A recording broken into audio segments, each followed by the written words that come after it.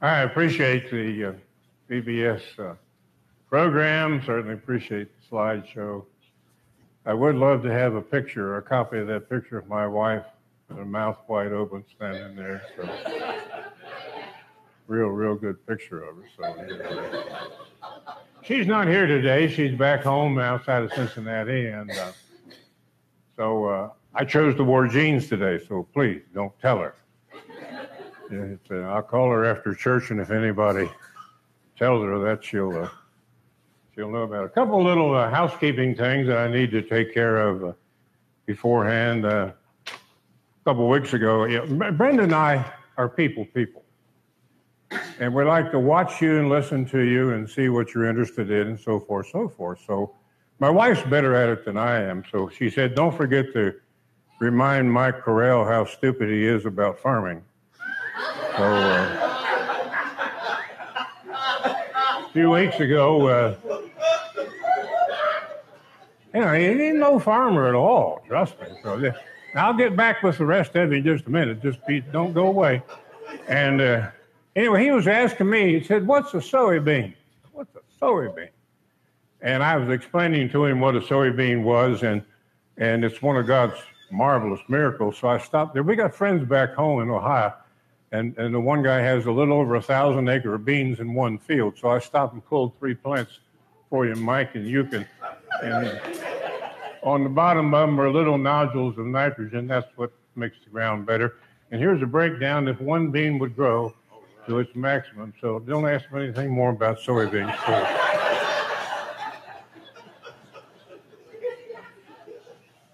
And for some reason, my wife loves to watch Dale over here. So she went to Tractor Supply, spent $3 of her own money. She said, I saw he uses those red hankies. So she bought you a red one and a white one. Well, a white one, why? I have no idea. But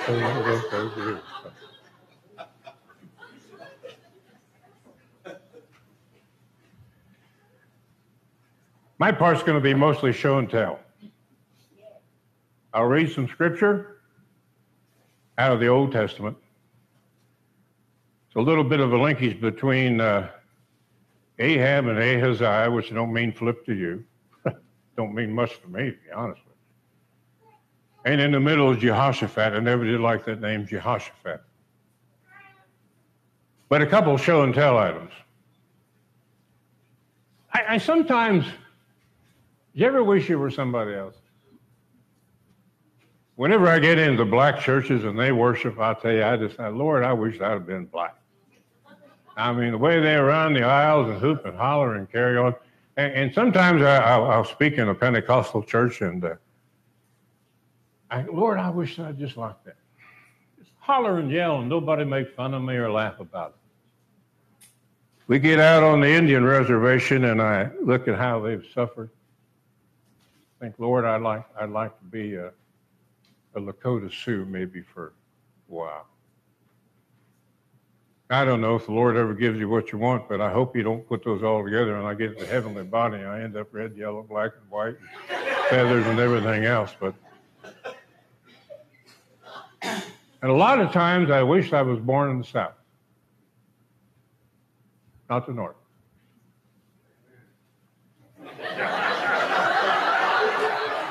Who said that? Hey. Just because you're an elder, I got the microphone. Don't forget that. I'm serious about that. You know, the largest revival producing the most number of souls in American history happened during the Civil War. And it started in the interior of General Lee's army. There's a lot of articles you can read about it, and I encourage you to read about it. I put in 2 articles in the back, and I don't know. We got to find a place to put them. Either I'm going to have to put them where you can pick them up, or I'm going to quit doing them and throw them away. One of the two. My little 3-minute sermon. There's one on Fitzgerald, Georgia, 1895.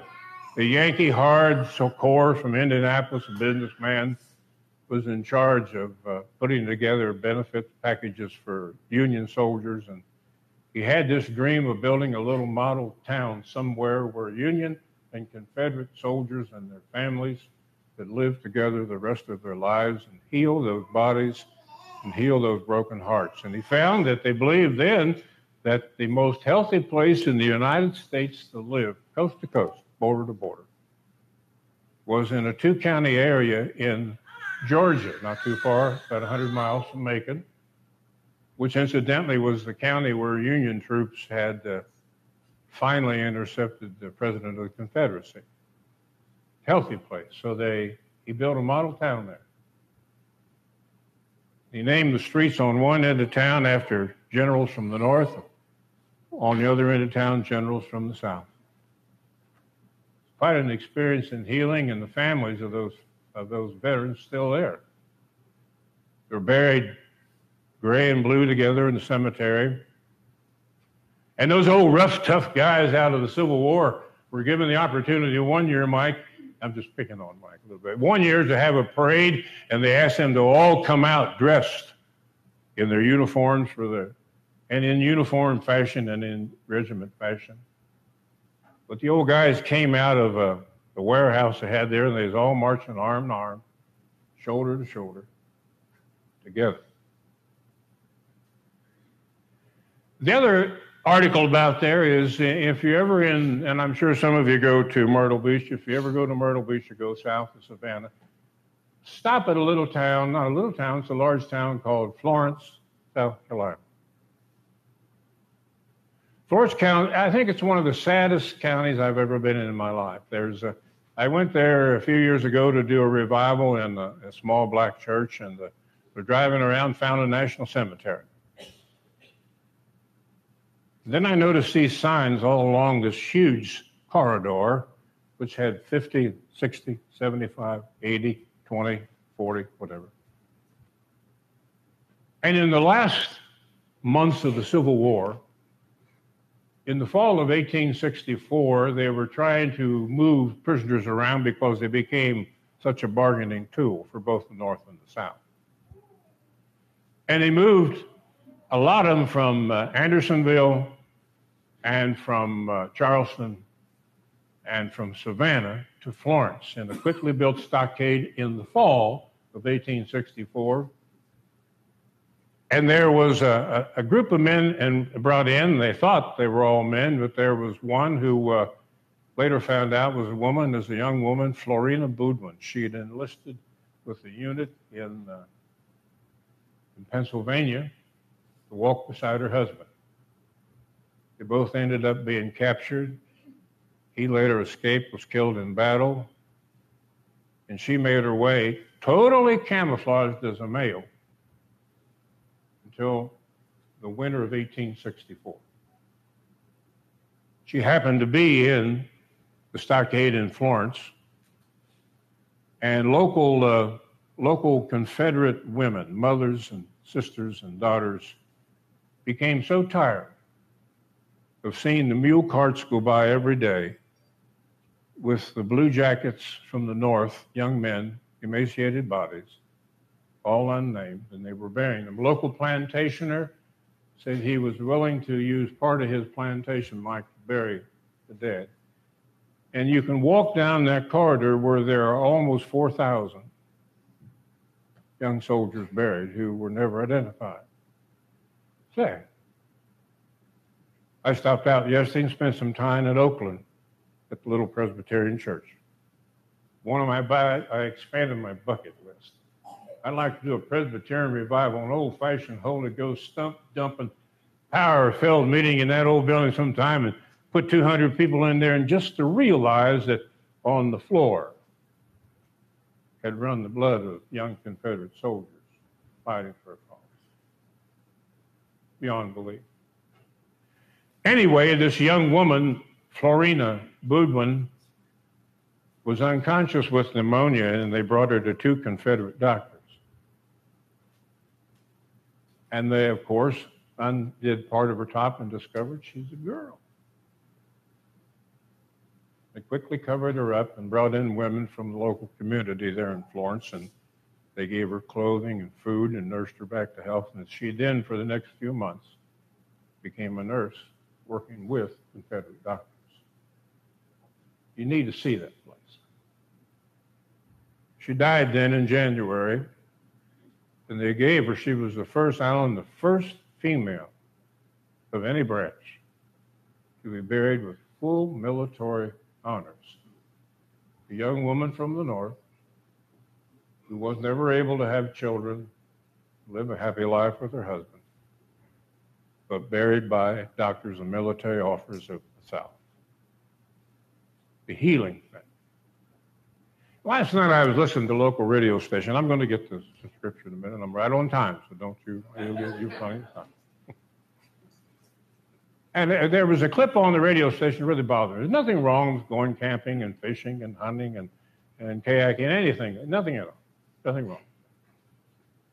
But it said this year on the 3-day Memorial Day weekend, they expect more money to be spent in luxury and in partying than in any particular Memorial Day history. Said that in Cancun, Mexico, that the registrations for motels were up 40%. That's not what this weekend's about. Not at all. So I drove from Oakland into the cemeteries here in Clifton Forge and over in Covington, drove out to the Sharon, the Baptist Church in Sharon, and all those little crosses of the South were painful, hurting. So I brought along a show and tell. Means a lot to me. I stopped in Kentucky several years ago, and it was a yard sale. The guy had a bunch of old clothing out there, and he had this piece of clothing lying there, and I said, "Do you know what that is?" He said, "Yeah, it's a bag. It's a rag bag. It's a bunch of rags." And I said, "Would you sell me some of those rags?" He said, "You can have all those rags if you want them." I said, "No, I don't want to do that." I said, but there's one there that has caught my eye. I said, "Do you know what that is?" He said, "I told you. It was a rag." But what he didn't know, it's Confederate uniform. Every single CS button, CSA right there. Among collectors, he even got his name in there. Sewed in by hand, Belkins. And I looked at that and I said, you'll call that a rag. It's soiled from battle.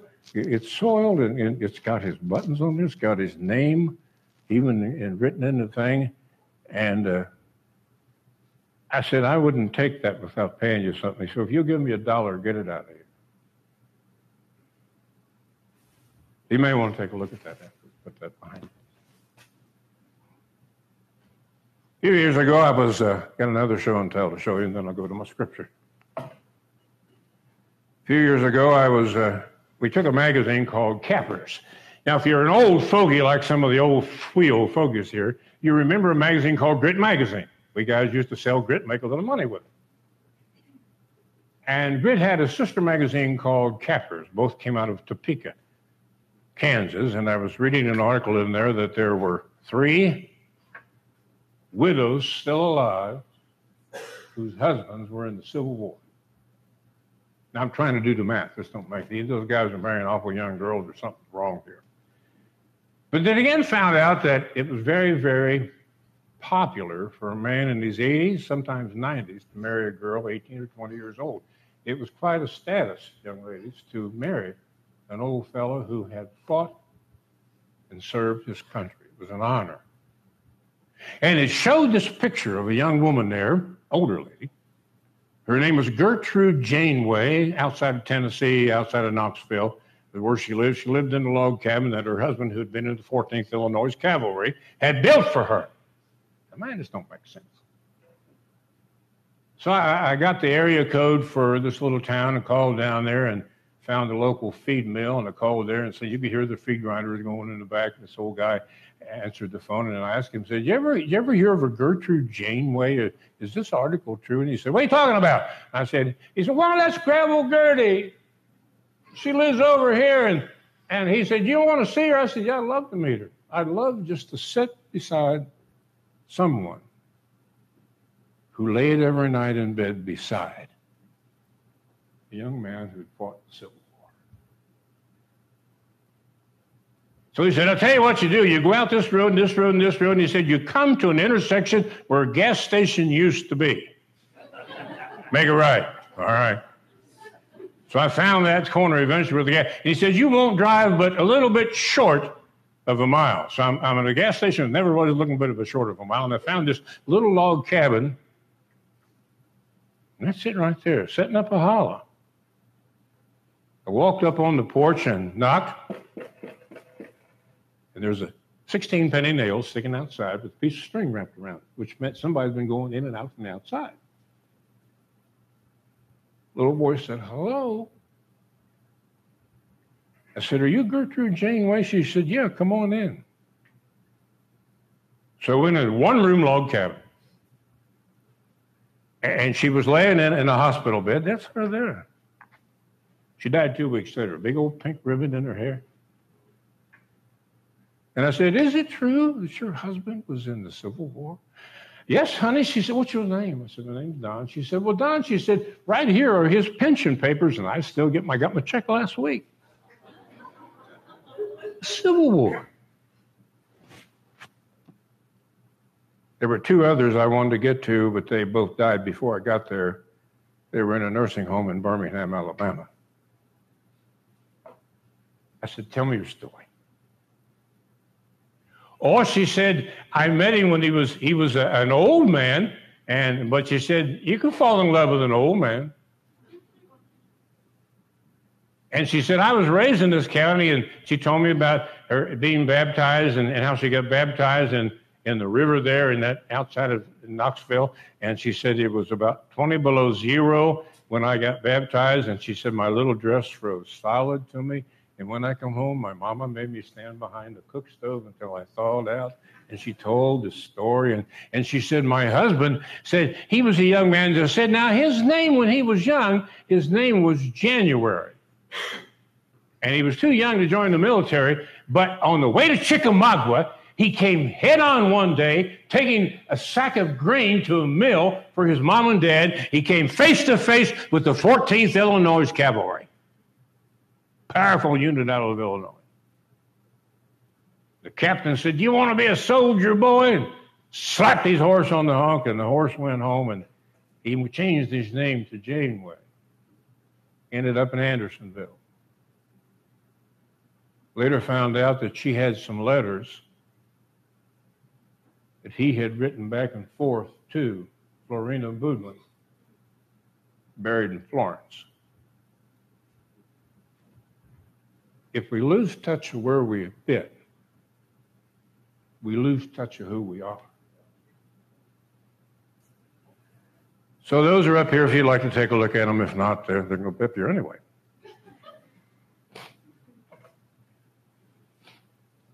Old Testament. I wrote down a couple of things, and the reason I asked the rest of the men to stand with the family of James and Joseph Kenny Nelson and the other young man with Afghanistan is, I wrote it down this week. We've left 1.4 million young men and women around the world dead so that we could be who we are, have what we have. In addition to the 1.4 million, we have 1.5 million who are carrying wounds of war the rest of their life. In addition to the 1.5 million, there are 2.9 million around the world who have been casualties of war. We fight for our freedoms. We fight for what we can. I've got to make a quick trip tonight. Had to go back last week, a quick trip for a funeral. We got to go back, and I apologize for doing that, but I got a responsibility, CJ, tomorrow morning, I can't leave. It's with the Walter Miller American Legion post number 394, Russellville, Ohio. For 37 years, I've gone with them on Memorial Day to do the last service with them. I've buried 30-some men out of that. I love these old World War II guys. Now, only one left out of World War II there. Now, yeah, I'm their pastor. I'm the post pastor. I'm not a chaplain. They got their own chaplain. They have different chaplains, and each chaplain I've known drink more beer than any rest of them, isn't they? I mean, and I know what'll happen tomorrow. I'll give a devotion and have prayer and everything else, and we'll go back there. And the only thing I'm going to get out is going to cost me $100 of the fuel to go back. But there's one lady whose name's Bonnie. And she will have a homemade poor man's pie.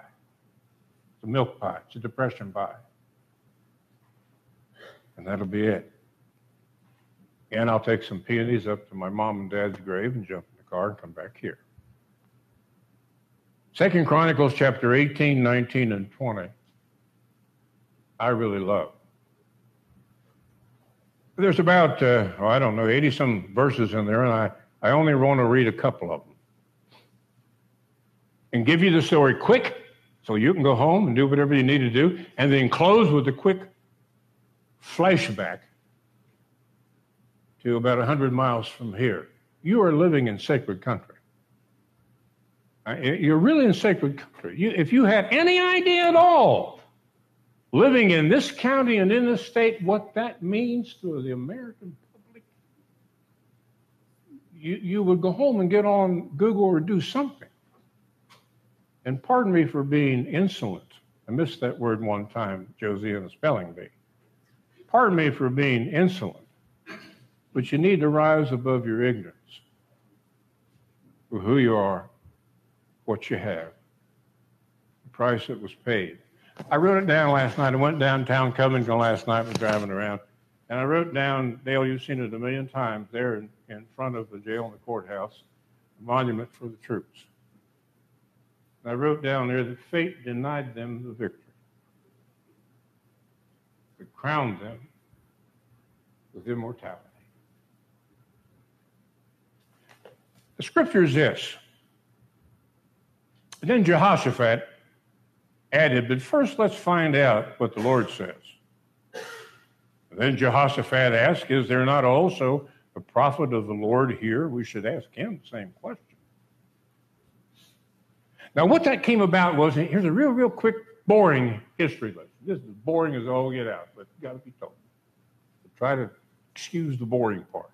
Jehoshaphat made an alliance with Ahab, who the Bible says was the worst king that ever lived. None before him was bad, none after him was bad. And, whenever you make an alliance with something that's wrong, you pay a price. I kind of, right now, I think the next stars on Dancing, what's the Dancing Hollywood Stars that they have on television? Yeah, Dancing with Stars. I think it's going to be Donald Trump and that Kim Mung Ding Dong or whatever his name is over there. They make a good pair for Dancing with Stars. Somebody ought to sit down and they ought to do something about it. That's what Jehoshaphat was doing. He formed an alliance with Ahab, and they said, well, we better pray about it. So Ahab called in 400 of his jerks that had no authority at all, and they said, yeah, go to war. And this old guy, though, and Jehoshaphat said, we better call somebody, get our point of view. And this guy said, yeah, I'll tell you what you do. Go ahead and make a fool of yourself, because if they catch you, they're going to wipe you out. And Ahab didn't like that. So they went to war. Everything happened that way. And then I love the part that it said there was one soldier who just probably after drinking the Coke shot an arrow into the air. And it made its way precariously. That's what the word was invented for. Straight over top of both of the huge armies and stuck right in the joint, which was about that big. Couldn't have done that if he'd had to. Of Ahab, and Ahab said, get me out of here. And he leaned up to the chariot and watched the battle. And the Bible says, as the sun went down, he died. Here's my other scriptures in chapter 20. Jehoshaphat stood before the community of Judah and Jerusalem in front of the new courtyard at the temple of the Lord and prayed. I don't care if it's Barack Obama, Donald Trump, George Bush. Wouldn't it be something if just one president, Republican or Democrat, in a tight situation would say, we're going to shut everything down, we're going to stand before somewhere, and we're going to pray, not go to this church or that church or whatever and hide, but pray and seek God's advice. And then he's told by the seer, you go ahead, it'll be all right. And I love the phrase, then he said, because the battle's not yours, it's the Lord's. It's the Lord's. And when he was obedient, it said that all the troops of Jehoshaphat came to the top of the mountain. I sound like that old movie, Song of the South. You ever see that movie, Song of the South? Remember that old bear saying, going, knock his head clean off. I sound like that bear.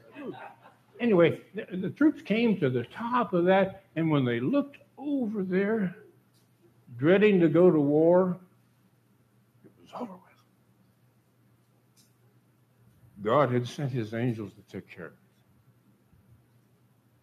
That's why we have Hebrews chapter 13, verse 8. Jesus Christ is the same yesterday, today, and forever.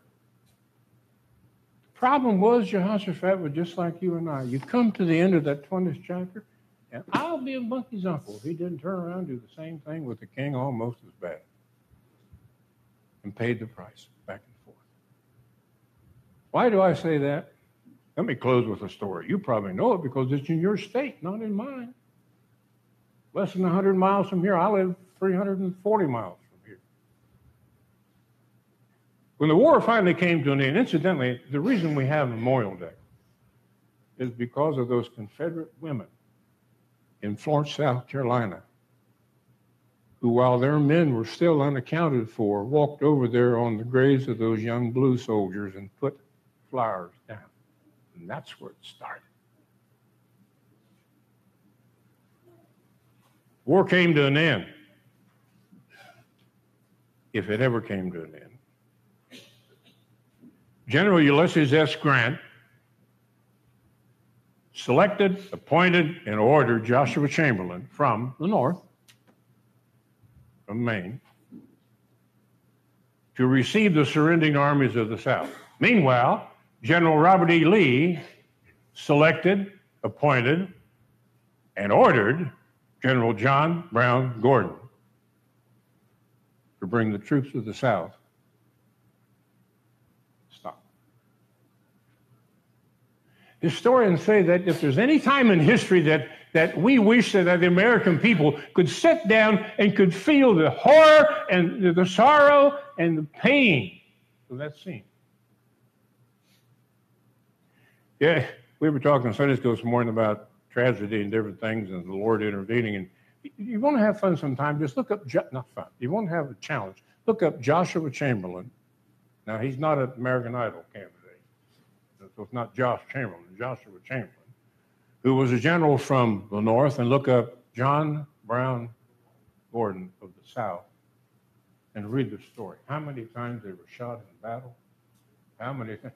The Southern General John Gordon was so strong and powerful at Sharpsburg at Antietam that he said that a Yankee saved his life by shooting a hole in his hat because the next bullet caught him in the cheek, and he said, I was laying face down with 2 bullets in one arm and a bullet in the other arm and a bullet in the leg, and I was laying face down in my own hat, bleeding out of my own head. Thank God, he said, if it wasn't for that Yankee who shot a hole in my hat, I'd have drowned in my own blood. He later was put in a barn and taken care of, and his wife came to take care of him. I love this. I'd love to have met him. I don't know if he goes to heaven or not, but someday, Dale, I got to find John Brown Gordon. His wife came to take care of him. When she came in there, he was shut up. He looked like a sponge laying there. Holes everywhere on him. You know what he said to her? Honey, I tell you what, this looks just exactly like I just got back from an Irish wedding. Still had a sense of humor. Joshua Chamberlain, I'm just about done. Joshua Chamberlain said no scene had ever touched him more than seeing General Gordon with his head down. Marvelous horseman he was, leading this long, long, long line of Confederate troops. And Joshua Chamberlain said, I gave the order, carry arms. Carry arms is a mixture of some kind where the gun is laid across the shoulder in respect and admiration. And he said, the minute that General Gordon heard all that clacking of the guns going into position, said he looked up from his horse. And he knew what was going on, and he then spurred gently in the horse's side, and the horse knew then tilt in respect. And then he turned around, drew his saber, and touched his toe. And the units behind knew it was time then to drop the Confederate flag in respect. And both generals later wrote that for a solid hour, you could hear nothing but the breeze. Lee and Grant sat down, and the first thing Grant did, of course, General Lee was dressed beautiful.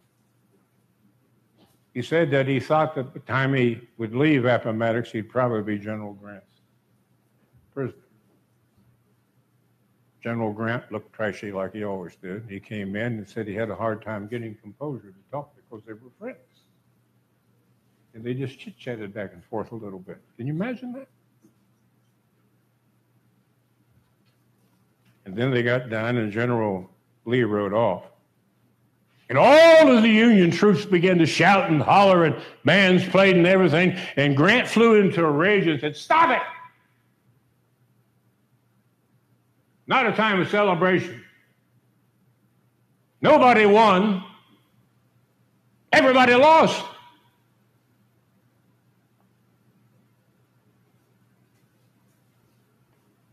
Shortly afterwards, General Grant went out and found his lifelong best friend, who happened to be General Longstreet of the South, leaning against a tree. He went over and they embraced and both began to weep. General Longstreet said, "Sammy," that's what he called him, Sammy,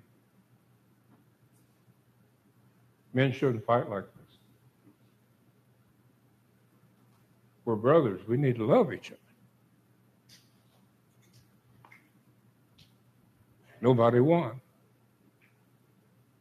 The next day, General George Meade from the Union stopped by the tent of General Robert E. Lee and visited with him. And General Meade said to Robert E. Lee, said, "Your beard has gotten increasingly white."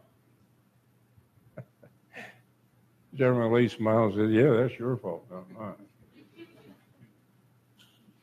And you can go online. You know, most of those men went to school together at West Point. They roomed together. General Longstreet of the South had stood up at the wedding of General Grant and his young wife in St. Louis. Sometimes there are no winners and there are no losers. We're either all losers or we're all winners. For God so loved the world that he gave his only begotten Son. Isn't it just like God, who would choose something as horrible as the Civil War to bring the greatest revival in American history, greater than the First or the Second Great Awakening or the Azusa Street Pentecostal Awakening, any of it? It happened in the South. And you know, one of the biggest issues, the North, I'm from the North, was that famous federal blockade. You know what one of the main items was that the Federals of the North, Bibles? You got it exactly right. He said the exact word. They said if we can keep the Bibles away from the South, we'll conquer. If you're ever in Nashville, Tennessee, and visit the Ryman Auditorium, the home of the Grand Ole Opry, just walk up about 2 or 3 streets, and there's a big Presbyterian church there, and the floor of that church auditorium to this day is still covered with the hoof prints from the horses' hoofs in the Union troops, because they thought if we could demoralize the spiritual side, we'll take them down. But the revival still came. You need to read about the revival within them. Jehoshaphat tried to do it his way. It didn't work. Because when he realized the only way to do it is the Lord's way. The girls asked, "What's the peanut butter doing on the platform?" I bought 25 jars of peanut butter yesterday. It's on the platform. And next Sunday, if you've got guts enough to come back, I'll show you how to double the attendance of this church, and we'll have to go next door or go out in the parking lot somewhere with peanut butter. I just unloaded 1,100 pounds of soup beans over underneath the parsonage. Our parsonage now, well, you used to live in the parsonage, did you not? The parsonage now is looking like a Save-A-Lot store over there. I got $2,500 worth of soup beans in the basement over there, all kinds of stuff. That's that.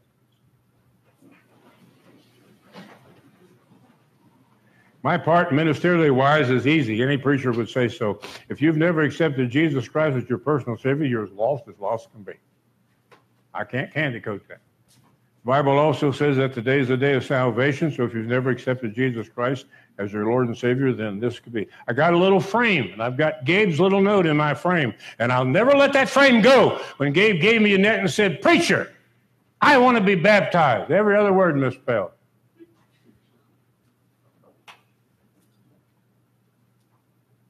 But he did what he's supposed to do. Maybe you have a need in your life, something that's burdened, and whatever it is, just let the Lord have it. The greatest days for this church and every church will always be and should always be in the days ahead. Let's pray. Father, I pray that you'd help us and touch us in our daily living, that we'll not get so caught up in the crass commercialism of a lost and dying world that we sacrifice the joy and the beauty of being who we are. Thank you, Lord, for the men in this auditorium this morning who have served you, those who we have honored who have died and gone ahead who have served you. And Lord, we praise your name that we've been able to, for the cause of freedom and the flying of our nation's flag, reach out to the hurting around the world. Father, help us to love each other. Don't let us get mean and ugly with each other. Don't let us be nasty. Help us to realize, Father, that you told us, it's not our word, it's yours. You've told us that the greatest commandment is to love you, and the second greatest is to love each other. Help us to do that. In Jesus' name.